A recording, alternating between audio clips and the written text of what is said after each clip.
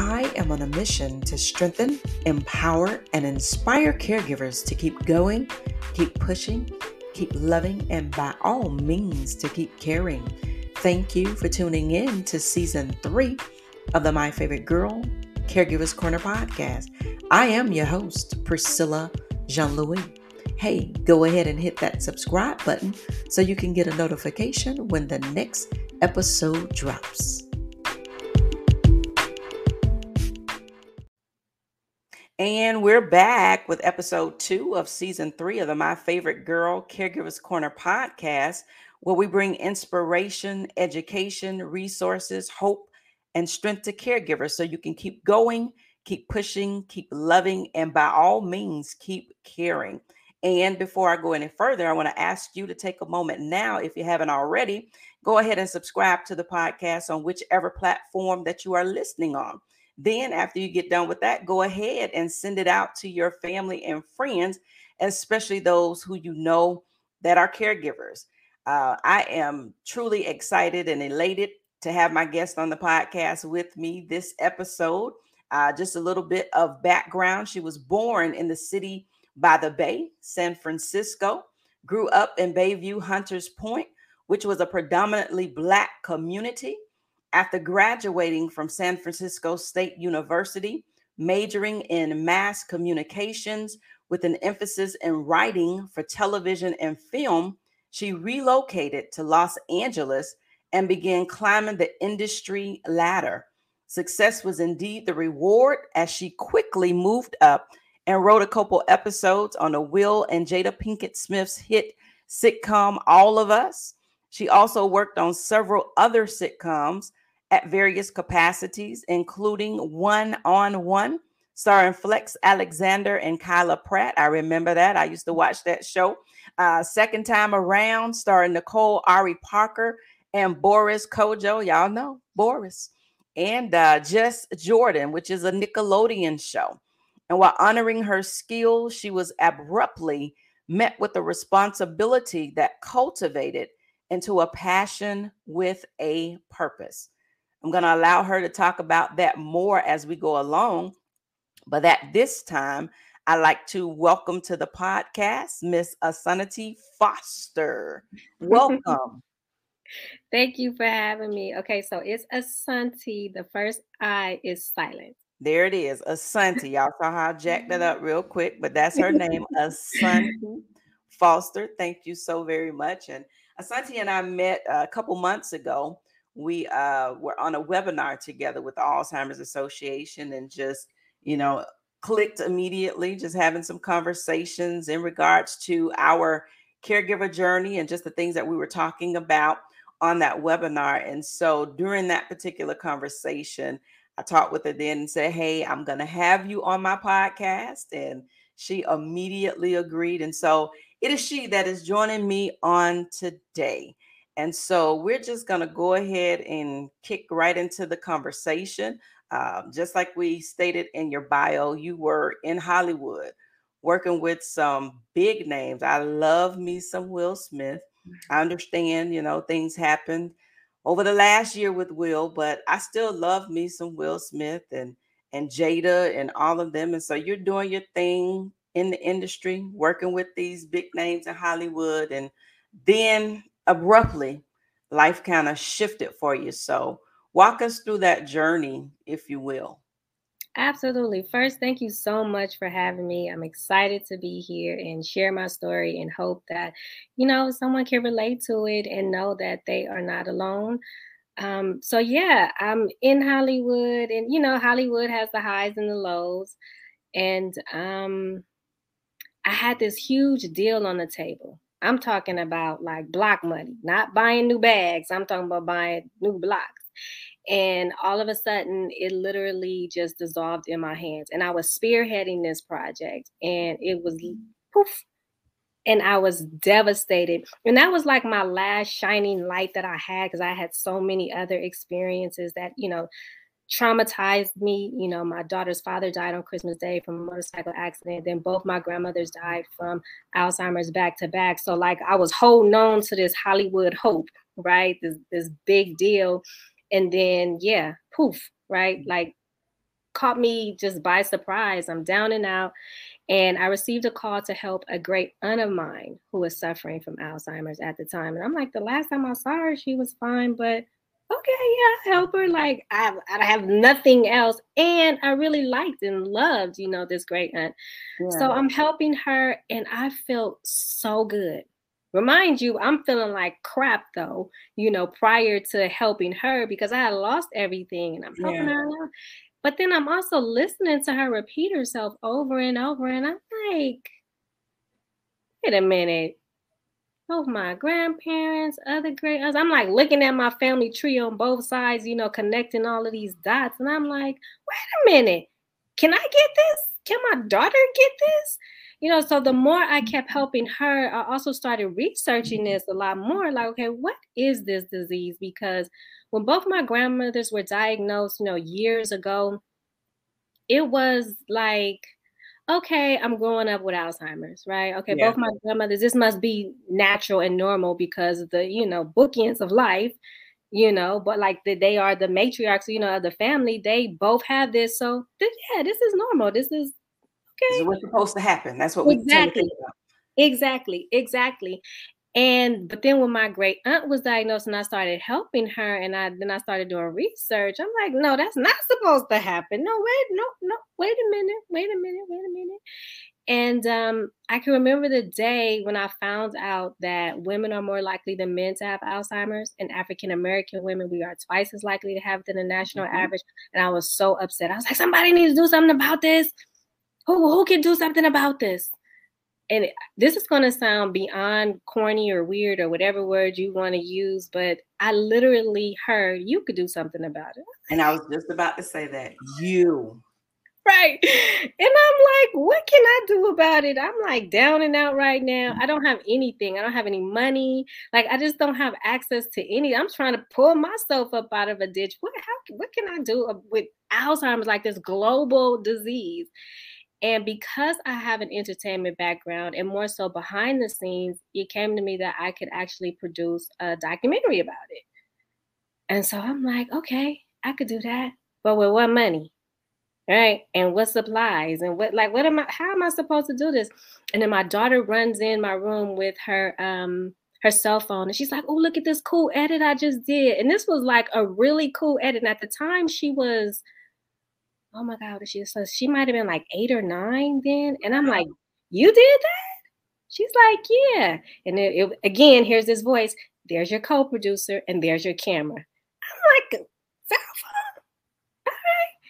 And so we set off on this journey to produce, an Alzheimer's awareness documentary titled Puzzled, focusing on it's for everyone, but the focus is on women with a highlight on African-American women and people under the age of 65, because what people don't realize is right.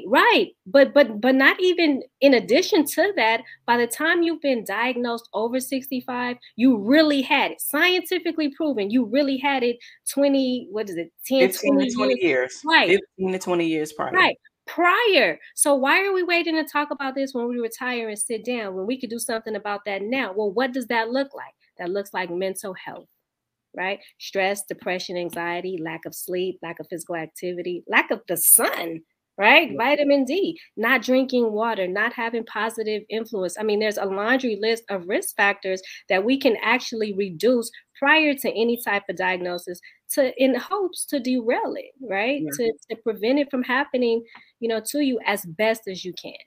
And it's always amazing to me how the things that happen to us in life, they seem like, this is the end of it all. Like, man, you lose everything and all of the things that you go through to get to this point where you realize that, man, this is really my passion. This is my heart right here. And to be able to be on the top where, you're on the top of your game, doing what you're doing, about to make another deal. And, this happens for it to all come full circle for you to now realize that, you know what? Would you have really been happier doing the other thing that you were doing as opposed to where you found your passion? Right. And so that's what we have to consider as well, even as we're going through, because I will tell you, if anybody would have told me that I would be in the position that I am right now, being a caregiver, 48 years old, going on 7 years of it, and nobody would have ever told me I've been at this place in my life. But just like you, being thrust into it, making the choice, not really being thrust into it on the level like that, but just making that decision to say, you know what, my mom needs care. I'm here. I'm going to make it happen. And it turned into that passion. And, even as you're speaking, you're talking about who can do it? You. How do we do it? Just like we're doing right now, telling our story, sharing our story, making a difference one life at a time. I don't know how many people will hear this podcast, but if it's one, if it's 100, if it's 1,000, guess what?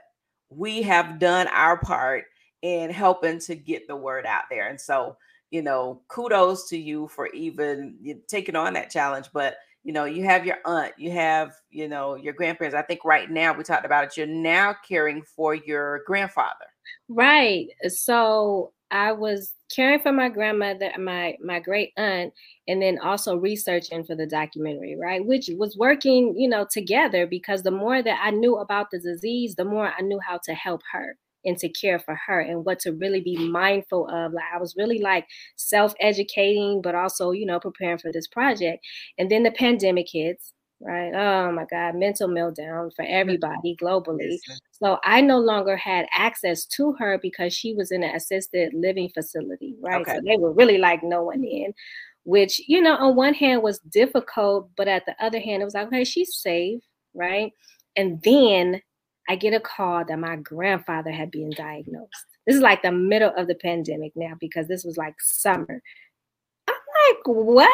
Like, no, I talk with him on a regular basis, right? But we can miss the signs, especially when it's early on. And so there was no hesitation. I'm there. Now he's in San Francisco, right? And I go to San Francisco often. So it wasn't like I'm going back to some place that I, don't regularly visit. I go back and yeah, he has Alzheimer's, but it was, very early on at first, so you really would not know unless you really paid attention and had done your research. Right. Hence the documentary, right? So I'm like, okay, this research is starting to come in handy. And my daughter and I now, we actually fly back and forth every couple of weeks. We stay there for a week and a half, 2 weeks, and then we come back to LA. We stay for a couple of weeks. We go back up there, stay for a couple of weeks. And, a lot of times when I share that story with people, the first reaction is like, oh, it must be so hard. And I know that's taxing. And it's like, no, that's not the energy that I'm giving right now. I'm not telling a sad story. I'm not singing a sad song, right? Now, one time have I been like, yeah, I'm flying back up and I hated it so hard. You did not hear that come out of my mouth. All I said was, that is what I'm doing. And I actually enjoy it. Sometimes I don't even unpack. I mean, I wash everything before I leave, in both places. And I'm like, okay, I can wear the same thing. I mean, it's not like I'm going to the club.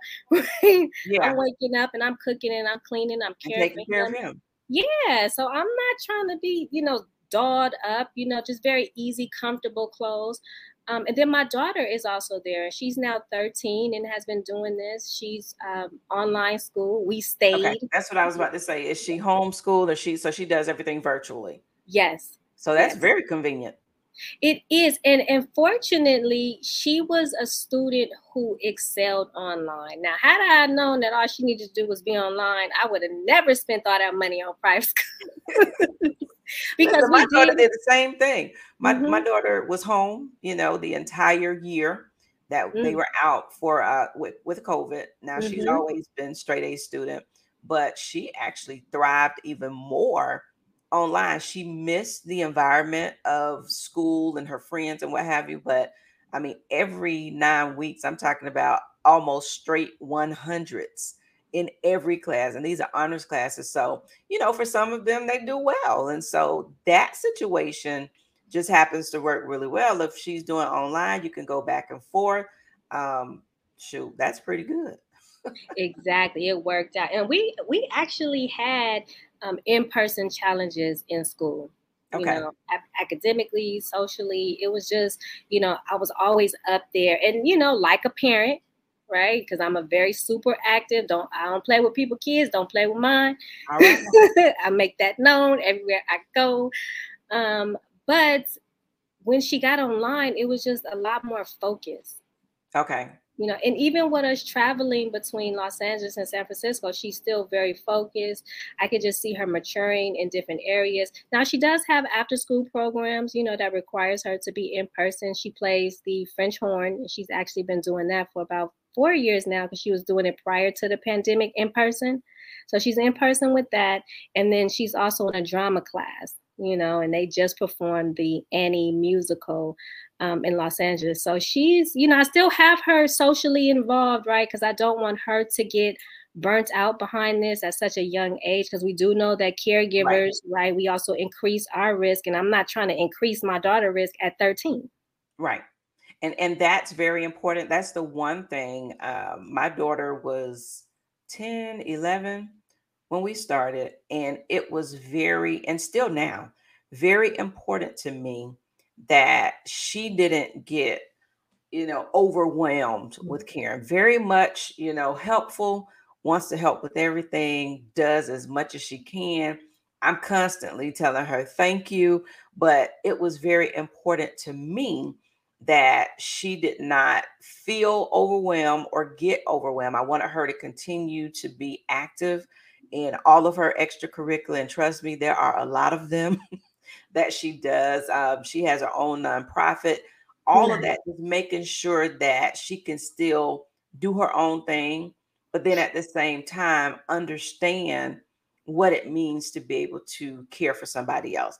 And I didn't have a hard time with that because she's always been that child who has just loved to love people. She's always gravitated to helping everybody. But that is something that I think is very important, that they get to experience it as much as they can. I'm always grateful, and I'm forever telling God thank you to be able to have a teenager who doesn't mind helping to care. That alone is just, a blessing, because never complains, never, will always just, mommy, what can I do?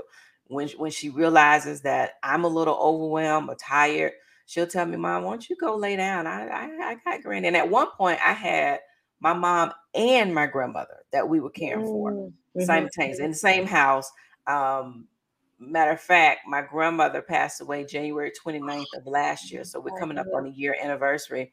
And two of them at one time, both of them with Alzheimer's. My grandmother was 98 when she passed away, but she was with us for almost 4 years. And so it's very important, even for those that are listening out there that have children, it's okay for them to care, but then we have to also make sure that they don't get lost in the caring, because they have lives. And the other thing that was important to me, I didn't ever want her to feel like she couldn't do something or couldn't go somewhere because of the responsibility that I took on caring for my mom. So I made sure, there was a point where she was in color guard with the band. And so, I wanted to be present and make sure that she sees me, because I didn't want her to ever feel like, well, you couldn't be there for me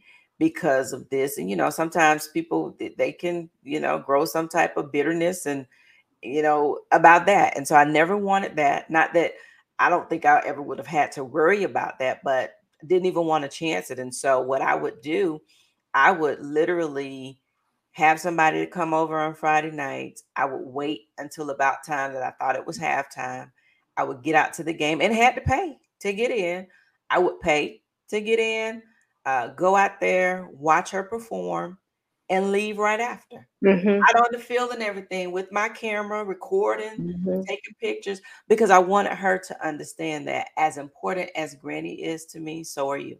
And so, and that's where we get into, and I believe, if I'm not mistaken, when we talked about it, you said that you actually have copyrighted that term, sandwich generation. Trademarked sandwich. Trademarked it. Yeah. Yes.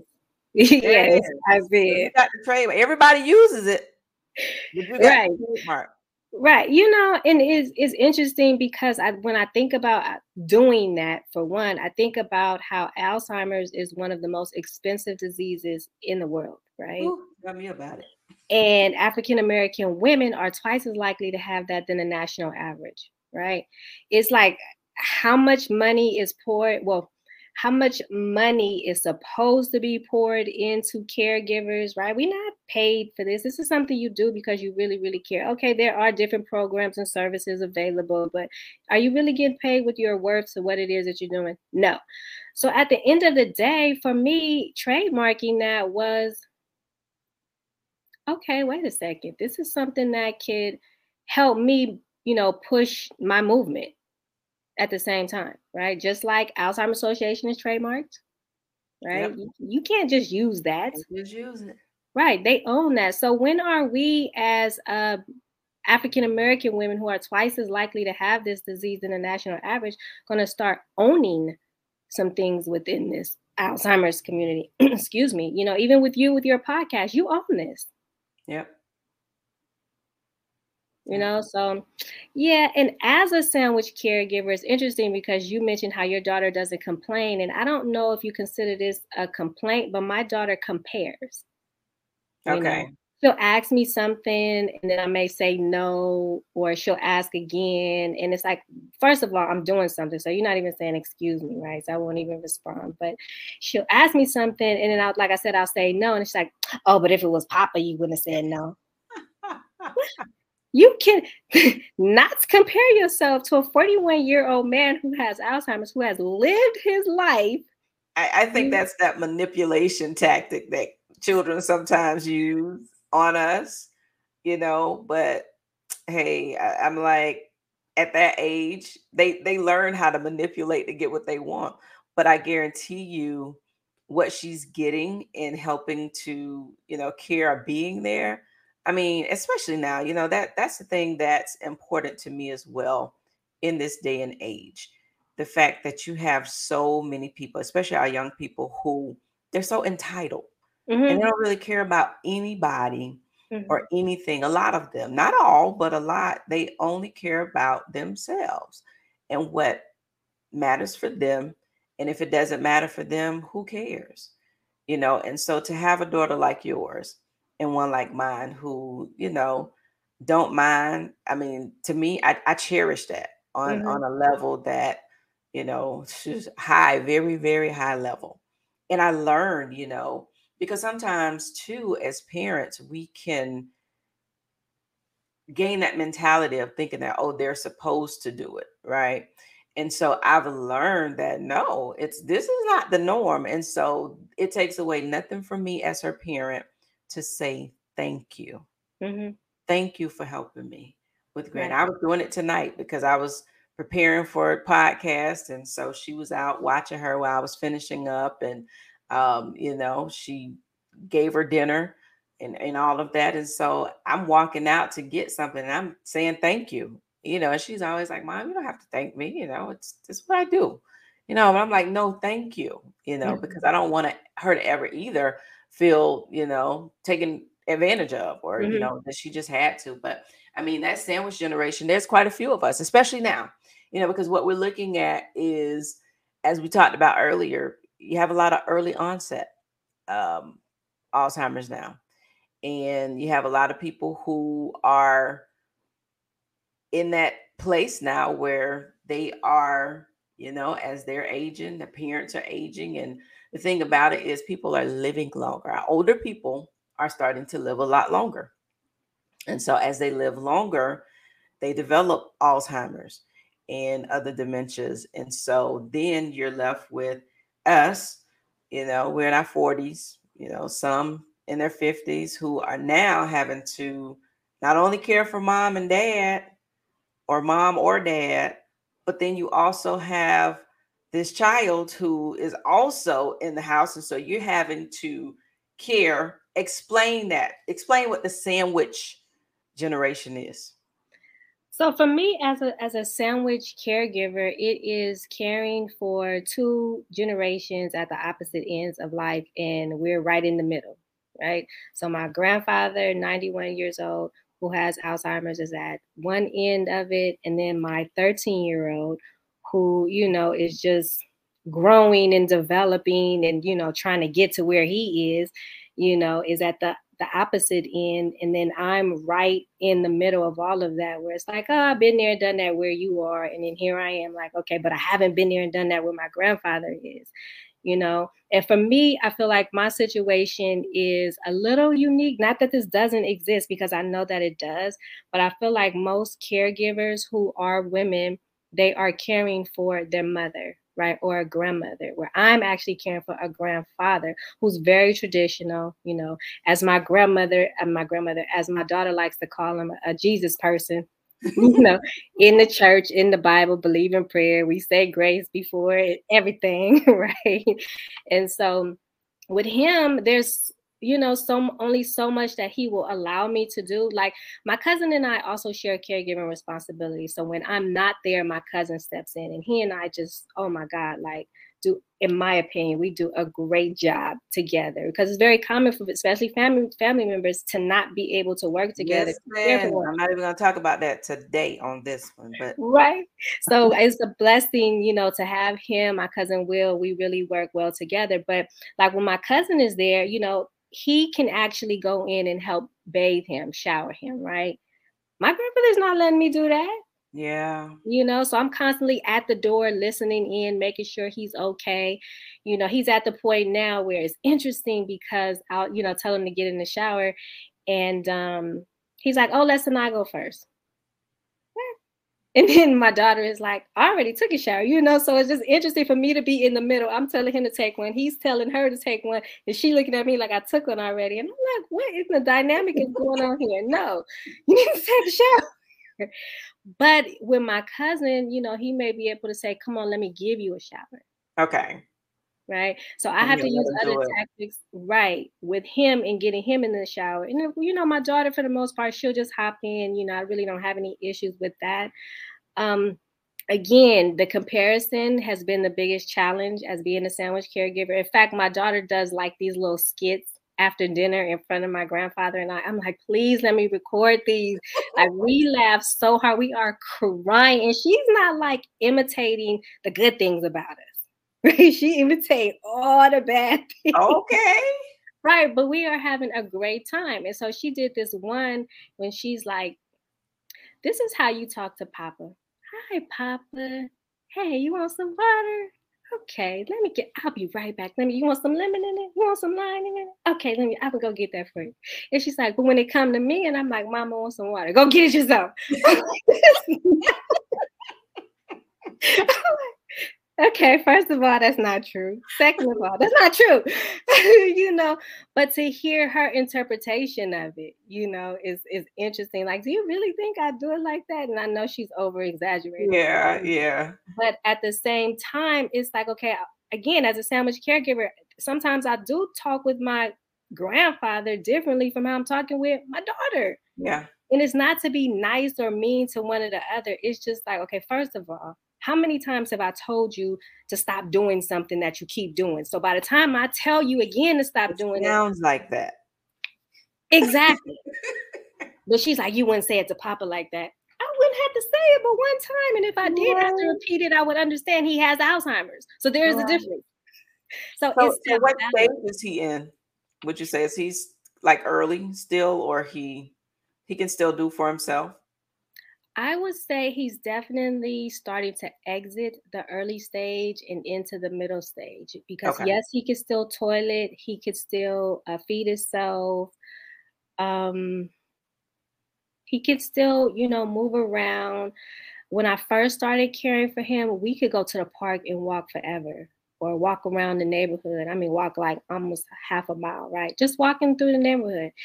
And now he's challenged with even walking down the stairs. I really have to like, hey, Papa, go check the mail, because it's downstairs, like in the basement, the mail slide. And he's like, oh, I didn't get no mail today. I'm like, well, let's go see, so that gets to be heartbreaking. Yeah.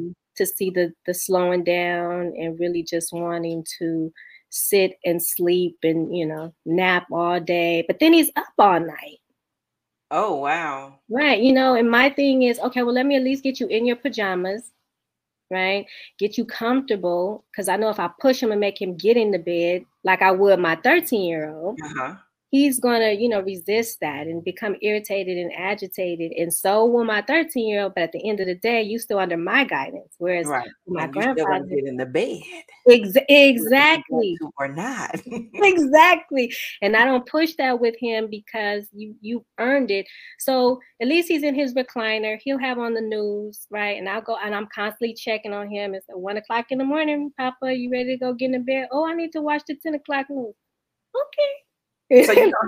don't have to be in there with him. Even if he's up all night, you don't have to be in there with him. He can sit up and do what he's doing. And see, yeah, we are totally different. My mom's in a more advanced stage. She's in the later stages. And so she can still feed herself to a certain degree. You know, I hope no one gets offended by this, but I affectionately call her my 80-year-old 3-year-old. And what I mean by that is literally she's 80, but when it comes to eating, it's literally like a 3-year-old. It's going to be all over the table. It's going to be all over the floor. No real knowledge anymore of utensils.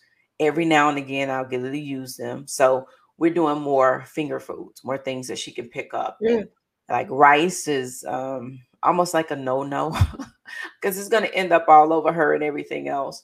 But you think about the earlier stages in the early going into middle and the heartbreak that's there.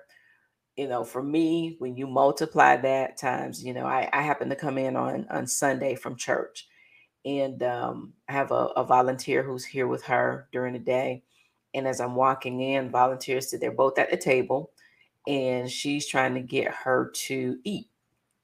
And this was it happens periodically, but not on the level of where it was Sunday. So I pause, as I'm coming in to try and get her to understand what is being meant by, eat your food, because typically, if you put it in front of her, of course, we have to sit there with her while she's eating, but she can still, even if she picks it up with her hand, she will. But literally, I'm trying to explain to her, eat your food. She had some bananas, with her breakfast. Girl had cut them up, and I pick up one and give it to her, like, hey, eat your banana. And she takes it out of my hand and she looks at me like, what am I supposed to do with this? And I tried for maybe about 5 minutes to get her to just understand what I meant by eat your food. And it just wasn't happening because it just did not register to her what I meant by eat. Even though she was hungry, she didn't know. And even when I was trying to pick it up and feed it to her, she's like, no, I can't. And so, that's heartbreak. You learn how to process it, right? If I dealt with every one of those moments the way I could, I'll be sitting up in here in a straitjacket. Right. You and And me it's like, both. no. And we're going to get to the next part of this and what helps me, just the fact that you learn. And I'm going to move over into what we are actually going to talk about a little bit more in detail, the Puzzle 2020, the company and what that is. Because when you talk about, dementia and how it progresses, for my mom, to me, it seemed like it progressed really quick. It's like you wake up one day and they're a totally different person. And as it progresses and you're watching it day in and day out, and something as simple for us as taking a bath. I give her a bath. I do showers and baths. I'll put her in the bath, and showers are easier because my shower is large enough that I actually just get over in there with her, have my clothes out, strip down enough and get over in there with her, and I can bathe her really quick. But then there are other times because she likes baths. So I put her in the tub and, she's in there. I bathe her. And so then when it's time for her to get up and I'm telling her, okay, come on, let's get up, let's get out, she's clueless. And so most of the time it's taking me about 5 or 10 minutes just to get her to understand that you have to stand up and get out. And so, it can be heartbreaking. But, as we go into talking about Puzzle 22, as we talk about that, that is the one thing that helps me. And so tell us about your company. You start this company, Puzzle 2020. Tell us about it. What is Puzzle 2020? So Puzzle 2020 was birthed during the year of the pandemic, hence the 2020, right? We already have Puzzled as the title for the documentary focusing on, Alzheimer's awareness, how to reduce your risk factors, right? We already talked about that. And what I didn't want to do was produce another problem, right? In my Oprah voice, right? You get Alzheimer's, everybody get Alzheimer's, right? Everybody. And now we're back into this state of panic and fear, which I definitely am not trying to present that. But the documentary does take you on a emotional roller coaster, and I wanted it to end with something positive. Right. And so the more I kept researching this personally and professionally now, I discovered that writing down what you're grateful for significantly, scientifically reduces stress, depression, and anxiety. It improves sleep patterns. It improves eating habits. It increases your sleep habits. I'm like, okay, these are all the things that we need to be doing to help reduce the risk factors of Alzheimer's and boost our mental wellness. So, and I'm in the middle of all of it too, right? Experiencing this myself. So let me give this a try. And so my daughter and I started writing down what we're grateful for in about 30 days, right? Because now we formed a habit. I started to feel different. And I'm like, we didn't win the lotto around here. Why am I walking around here feeling so good like we did? Just being grateful. Exactly. And then it hit me like, oh my God, we have to package this up. We have to put this out there. We have to sell this to, because if this can work for us, this can work for other people. Let's really, like work on this. And it was at that moment while developing our gratitude bank and our gratitude journals. And let's see. I know I have one behind me. I have mine. I ordered mine, y'all. I got mine. So this is, and I've already started putting mine in here, but this is, I know those of you that are listening, you can't see this. So I'm going to invite you to go to go to YouTube, check out the video from this podcast. And yeah, you can go on Amazon and get yours too. You can find it if you type in on Amazon Puzzled 2020 Gratitude Attitude Journal with meditation music. And I tried it. There's a QR code on here, y'all. And you scan it on your phone and it pulls up some nice meditation music. And so while you're thinking about what you're grateful for, you can listen to some great music. But this is what it is. So again, if you're listening on one of the other platforms, go over to YouTube, My Favorite Girl Caregivers Corner podcast on YouTube, and you can actually see, or just go ahead and go on Amazon and type in Puzzled, Puzzled 2020 Gratitude, and that's the number 2020 Gratitude Attitude Journal with meditation music. There's a journal as well as the bank. I have my journal. Nice. And on the back of the journal, there's also a QR code that you can scan and get that wonderful music. And so both of them say gratitude is attitude. Right. That was important. I mean, we're so quick to say, oh, such and such got a nasty attitude, such and such got a bad attitude, or even a good attitude, right? And so for me, in 2 words, it just made sense, have a gratitude attitude. Walk around with that type of attitude all day. And I promise you, I actually, before we really pushed it all the way out on the market, of course, as a sandwich caregiver, I was using it. My daughter was using it. And so I saw how effective it was for us. But then I also had my grandfather use it. Okay. you know, and I do see a difference. Now, is he going to start running a mile tomorrow because he's writing down what he's grateful for? No. But is he exercising neuroplasticity? Yeah. Right? Kind of, as much as he possibly can at 91 with Alzheimer's, palliative care. Is he still doing something to stay with us? Absolutely. I don't sit him in front of a TV all day. In fact, he doesn't really go in to watch, TV until well after the sun has set. So let's say maybe 8 or 9. Okay. Yes, he'll watch the 10 o'clock news and then he's up until maybe, 2 or 3 in the morning sometimes. But, again, I pick and choose my battles, right? He eats everything that I give him, never, ever complains about it. Um, he will, after a couple of, pushes and pulls, walk downstairs to go get his mail, and he will write down what he's grateful for. So the fact that he's still doing something to stay here with us, I was like, okay, this is definitely an intergenerational product. So it works well with kids. It works well with us in our middle age, that sandwich generation. Mm-hmm. And then it also works well for people who have Alzheimer's. Yeah. And there's just something about being grateful. Yes. I often tell people, even with me in caring for me, and it's me, life in general, but perspective is everything. Absolutely. It's everything. And so, I focus on not what's lost, Mm-hmm.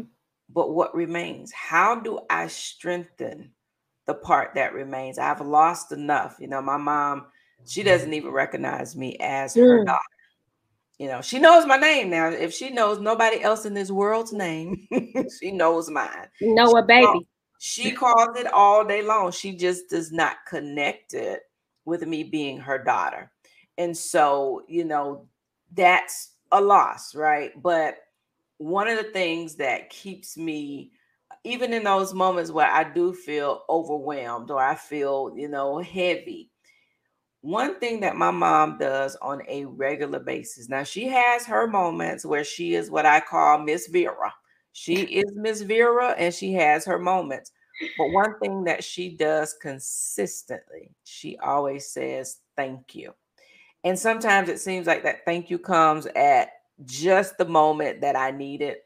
But, you're putting her in bed. I gave her a bath last night, getting her in bed, and she turns over and she said, thank you so much. Or I'm putting on her clothes and she'll say, thank you so much for taking care of me. And so she may not remember many things, but she remembers how to say thank you. She tells me how much she loves me. And so, even though she doesn't recognize me as her daughter, what she does recognize is love. And so, I don't care what's going on in my house. I work from home. And so, if I walk out of my room during the day, it's like everything becomes all right in her world. And she's like, "Ooh," almost like you here. And then she Oh. wants to follow me. Sometimes she'll just walk up and give me a hug. And so those are the things that you learn to strengthen, in the midst of it all. And so being thankful, I try my best to just, God, I thank you. And it is that gratitude really is attitude, and it will move you just out of my faith background. I'm probably one of them people that your daughter would call the Jesus person, right? I am one proudly. And so what I've learned is to just be thankful. Why not?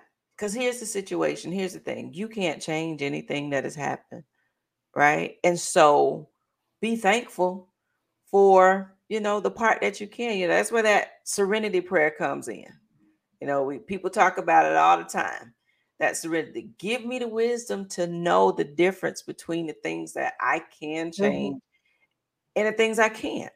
And Mhm. so you learn how to, hey, listen, the other day I'm writing down because my mom had a couple days where she was up, over the last week and a half. She was up almost all night long. And so I'm writing down in my gratitude bank, God, I thank you that she slept last night. You have to flip it. Mhm. Okay. Thank you that she didn't have an attitude. Thank you that she made it to the restroom. There's Mhm. so many things that you can just turn around and say thank you for. Mhm. Thank you that, I have a daughter who doesn't mind. I mean, there's so much. And you feel better when you start to just write it down. And I think that this is probably the neatest thing that I've seen. And it comes with the little gratitude sheets that it has on here already. Starting you off, I am grateful for. You don't ever have to write that down. Just finish it off. What are you grateful for? It could be one thing, it could be 10, but you got the little sheets of paper and the pen. It doesn't get any better than that. It gets no better than that. And you write it down and you just stick it in here. And when you fill it up, you can order some more refills, or you can just get you some paper of your own and just continue to write. But it works on your mentality, your mental health, and it's everything. I mean, I'm going to go backwards a little bit because I do want to touch on this a little bit before we get off. I know when we were on the webinar having the conversation, um, the other young lady that was on there with us, we were all kind of talking about, just basically because your belief, which is, great belief, and but your belief is that everybody should get a checkup from the neck up. That's the quote that I put on there. Check up from the neck up. Yes, absolutely. And Yes. so check up I go every year and I get a physical exam. And so your belief is just like you get that physical exam, you get that neuro exam. Check your brain Absolutely. health. Absolutely, especially African American women. I mean, everybody, right? And I'm saying especially us because we are twice as likely to get this, right? But then Yeah. something interesting also came out too, just kind of going off on a quick tangent with the statistics. Football players are Oh 8 yeah. times as likely to develop Alzheimer's, right? So I definitely encourage anyone who is sports active, any of that, they should even go, much sooner, right? That's Don't wait from all till you. those bumps and bruises in the head. Absolutely, Yeah. absolutely. You figure by the time you become a professional player, you already been paying for what, 15 years, Yep. right? Since you were a child. I digress from that as far as just making sure that people do go annually to get a neurological evaluation. And it's very simple, it's non-invasive, it's not like they putting something over your Yeah. head and they trying to feed it. It's none of that. It is some basic questions that, just give you a baseline of where you are mentally. And that's what you want so that when you go and get another evaluation, you can start to compare them, right? Where are my strengths? Where are my challenges? Where do I have room for improvement? What do I need to change? It's the same thing when you get a physical examination, right? You're going in there, the doctor doesn't just look at you and go, okay, your blood pressure is no, right? You have You're to gonna ask. check it. Yeah, exactly. You got to check that. And then when you go back the next year, if the numbers are off, if it's a little higher, okay, maybe adjust your salt intake, start exercising a lot more. Whatever it is that you need to adjust, you find that out when you go and get those evaluations, when you get checked up. So yes, I even went and got a neurological evaluation. I won't share my results because I will release that on the documentary, but it's definitely something I encourage people to do. Yes, she was like, I don't think so, but how do we also stop this from attacking us then? Right. You And don't see, want to. I think during that conversation, I was somewhere in the middle, right? I'm like, there are days, you're adamant about, yes, you need to go and get it. Other young ladies like, I don't think so. Me, I'm like, it just depends on the day, right? Because here's the thing. When you are caring for someone who has Alzheimer's, um, especially when they start to progress and they get to some of the later stages, that's a lot. It's a whole lot. I can't explain in words all the time the pressure sometimes that comes along with just watching it. There are sometimes, and I don't have many moments. I wouldn't dare make anybody think that I am just up on the mountain with this thing every single day. I try to be, right? And I will be honest, I don't have many down days. That's the truth. And I place that on my faith. I place that on the fact that, I do pray. I do read my Bible. I do work. And so all of those things are what helps me to maintain my sanctity, my spiritual life, number one. And so I really don't have many down days. Does that mean that things don't come and they don't become pressure sometimes? No. But then you have to be able to take that. I tell even my closest friends and my children, I give you 24 hours. Everybody gets 24 hours to feel however, because life happens to all of us. But after those 24 hours, all right, you got to strap your bootstraps up, and let's go on, because life has to keep going.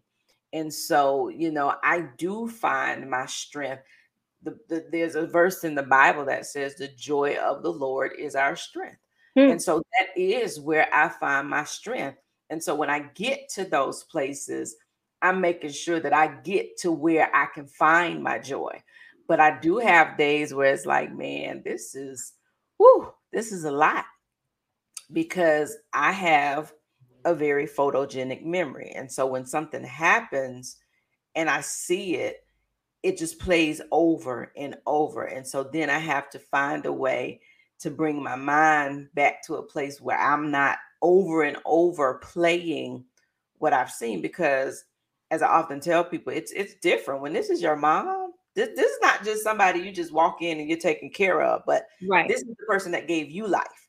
And you're watching them gradually lose who they were to you, and who they were as a person. It doesn't change the fact that they are a person. And that's the thing. It's a whole different podcast that I'm going to talk about, because they're still people, right? The only difference between somebody with Alzheimer's and dementia is the fact that they have a brain disease.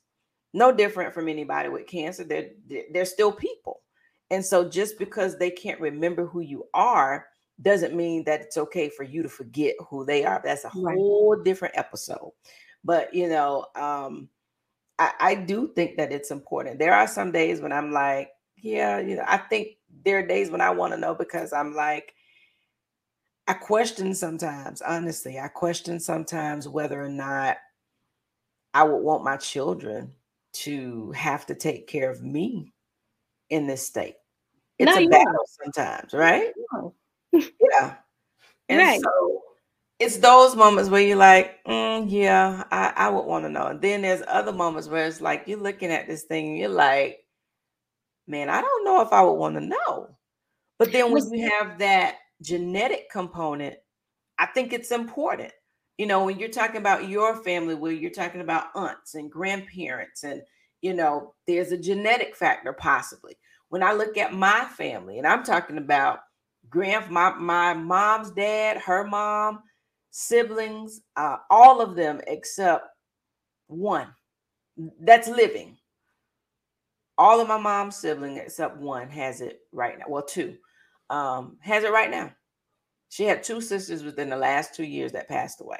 Two brothers right now that have it. And so, yeah, there's a genetic factor, right?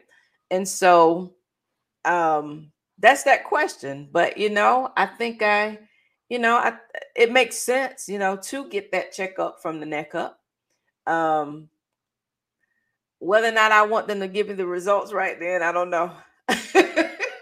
I'll say this about what you just said, because I definitely agree with you. And for a long time, I was on the fence, right? But what I'm realizing is that people don't want to take care of a problem until it's pronounced, right? So you start sneezing, right? And you coughing, and now you stuffy, and it cut to, a couple of more days go by, and now you go to the doctor, and it's pronounced that you have the flu. Yeah. Right. Oh, no. Okay. Let me start treating it. As opposed to when you were sneezing, when you were coughing, when you were a little congested, you could have, reduced all of that had you have gone to the doctor or recognized yourself that this is snowballing into a problem, and then it wouldn't even be the flu anymore. It would have just been a little something that you were able to get rid of. And I don't have the alphabets behind my name, right? But I definitely have experience, and I've done enough research to where if I needed to get in contact with any type of neurologist in regards to Alzheimer's, I can do that at my fingertips, and Right. they are a blessing to me. And I'm saying this so adamant because when I do my research about this, and I'm like, okay, wait a second, why am I going to wait until I have the flu? Now I need everybody to come and bring me some soup, bring Right. me some medicine, or whatever it is, when I could have slowed this down or reduced the risk factors. So when you go and get a neurological evaluation, they not saying, you know what, Miss Foster, you have Alzheimer's. Yeah. It's not that. It's to see where you are mentally to get you ahead of Alzheimer's, right? Because again, once you had it 15, 20 years prior, it looks like stress. It looks like depression. It looks like anxiety. But if you are not treating those things, you're placing yourself on an Alzheimer's track, and you're not exercising, you're not eating right, you're not going to sleep, you're not reading, you're not doing anything to exercise neuroplasticity in your brain. You are snowballing into the flu, right? When you could have done something about this prior. So yes, I'm very adamant about it so you can see where you are mentally. They may just say, you know what, you are severely depressed. Okay, that's a real thing that you can start to modify, right? Writing down what you're grateful for, listening to meditation music, going for a walk, changing your diet. Those are things that you can afford to change. By the time you get Alzheimer's, we're looking at $1 billion on a $1 trillion track for your care. No, I don't want my daughter to take care of me. Now, God forbid it happens. Yes, I would want my daughter because I know that she will be well trained, right? She didn't start, and I say this about her real quick. She not new to this. She been doing this. And so she even true to it. Right, she true to it. Before my grandfather was diagnosed and we started traveling back and forth, she was actually helping my mom. So she might have been like 4 or 5, and she would spend the summers in San Francisco with my mom, and my mom was caring for her mom, right? My grandmother, who was also battling Alzheimer's. So my daughter would be there, and caregiving looks differently, right? For her at 4 or 5, she was the companion, right? She was the play person. She would take her little stuffed animals and play with her, or she would comb her hair, or she would flip the magazine for her. Because, by the time she started getting involved, my grandmother was in her final stages. But she is aware of Alzheimer's just beyond my grandfather. She was much younger. So even with kids, having a neurological evaluation on kids, right? Because kids stress, depression, and I feel like unresolved childhood issues snowball into unresolved adult problems, and it just keeps growing and growing. At what point do we try to prevent and derail and reduce? We don't. We just gonna keep on coughing. Yeah. Well, I will say this: you definitely put it into perspective. Definitely put it into perspective for me, and I'm sure for a lot of my listeners. And so, hey, I'm ready now to go and get me a neuro check, because you're right. Why wait until it becomes so much more than it has to be before you take care of it? We talk about early onset, right? Even knowing, you can do so much more preventative measures up front. There's some things that you can do in the early stages that once it gets beyond a certain point, it doesn't matter. You can do certain things, but you've already gone beyond that point where you could have changed some things. And so, you brought it into perspective for me. Now I'm not really on the fence with it anymore. It makes sense. You're right, to be able to go and get that done. And so I am totally thankful. I wish we can continue on. I'll have you back on. Know that we'll be doing some more conversations, but I do want you all to go to Amazon, and you can also follow Ashanti on her social platform. So follow her on Facebook. If you go to Facebook at Puzzled, Puzzled 2020, and that is the words 2020. So 2020, Puzzled 2020 on Facebook. And then on Instagram, you can follow her at Puzzled 2020. Check out our website as well at www.puzzled2020.com. That's puzzle and then the number 2020.com. You can also find her website link on my website, which is www.priscillajjeanlouis.com. You can find her on there as well. She's under the resources under self-care, because this is a matter of self-care for us to be able to write it down. I think this is absolutely awesome. You can get the bank, the I am grateful for bank, as well as the journal. Good way to go ahead and get started into, exercise your brain, change your attitude. Gratitude is attitude. Even if you are a caregiver, you're out there, if you're going through caregiver stress, because it's real. It is very real. I would also, push you as well. Go out there on Amazon. You can find it. Puzzled 2020 Gratitude Journal. Go out there, get you a journal, get you a bank, and start to just jot down what you're grateful for. Support her. Now, Ashanti, one last thing. When is the documentary coming out? So the pandemic definitely slowed the process down, and we're looking to head into post-production this summer, and the goal is to release the documentary in November, which is officially Alzheimer's Awareness Month. And it's the holidays, families are together. So, I'm really looking forward to this, because I know that this is definitely going to be different from anything that's out there, because, we added a little flavor to it. Right? I love it. And hey, I'm going to have you on long before then, but we're going to talk about the documentary. We want to be able to support that, get that information out there. Ashanti and her daughter are advocates as well. I love it, because mother-daughter teams are the best teams when it comes down, because you have our generation as well as that younger generation who's out there advocating for Alzheimer's awareness, helping to make people aware of what Alzheimer's look like. So again, I want to thank you for this time. Thank you for joining me on this episode of the podcast. And as always, before I leave, I'm always going to give a shout out to the Alzheimer's Association. So those of you who are caregivers for someone with Alzheimer's, we want to remind you that the Alzheimer's Association does have a 24/7 hotline. If you are experiencing any type of caregiver stress with the loved one that you're caring for, it's overwhelming, please give them a call, 800-272-3900. There are live persons there that are out there willing to listen to you, help you, give you direction, resources, what have you. Please take advantage of that.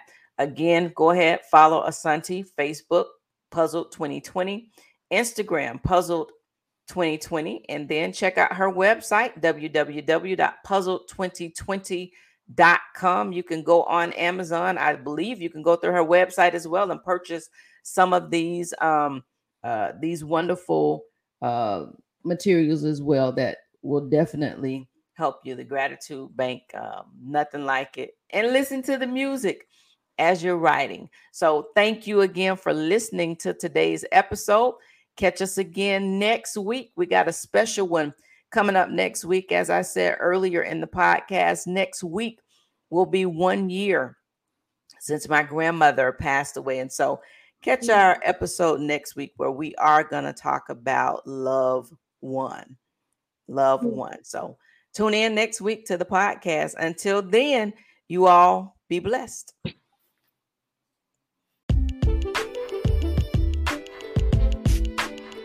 Thank you again for listening to this episode of the My Favorite Girl Caregivers Corner podcast.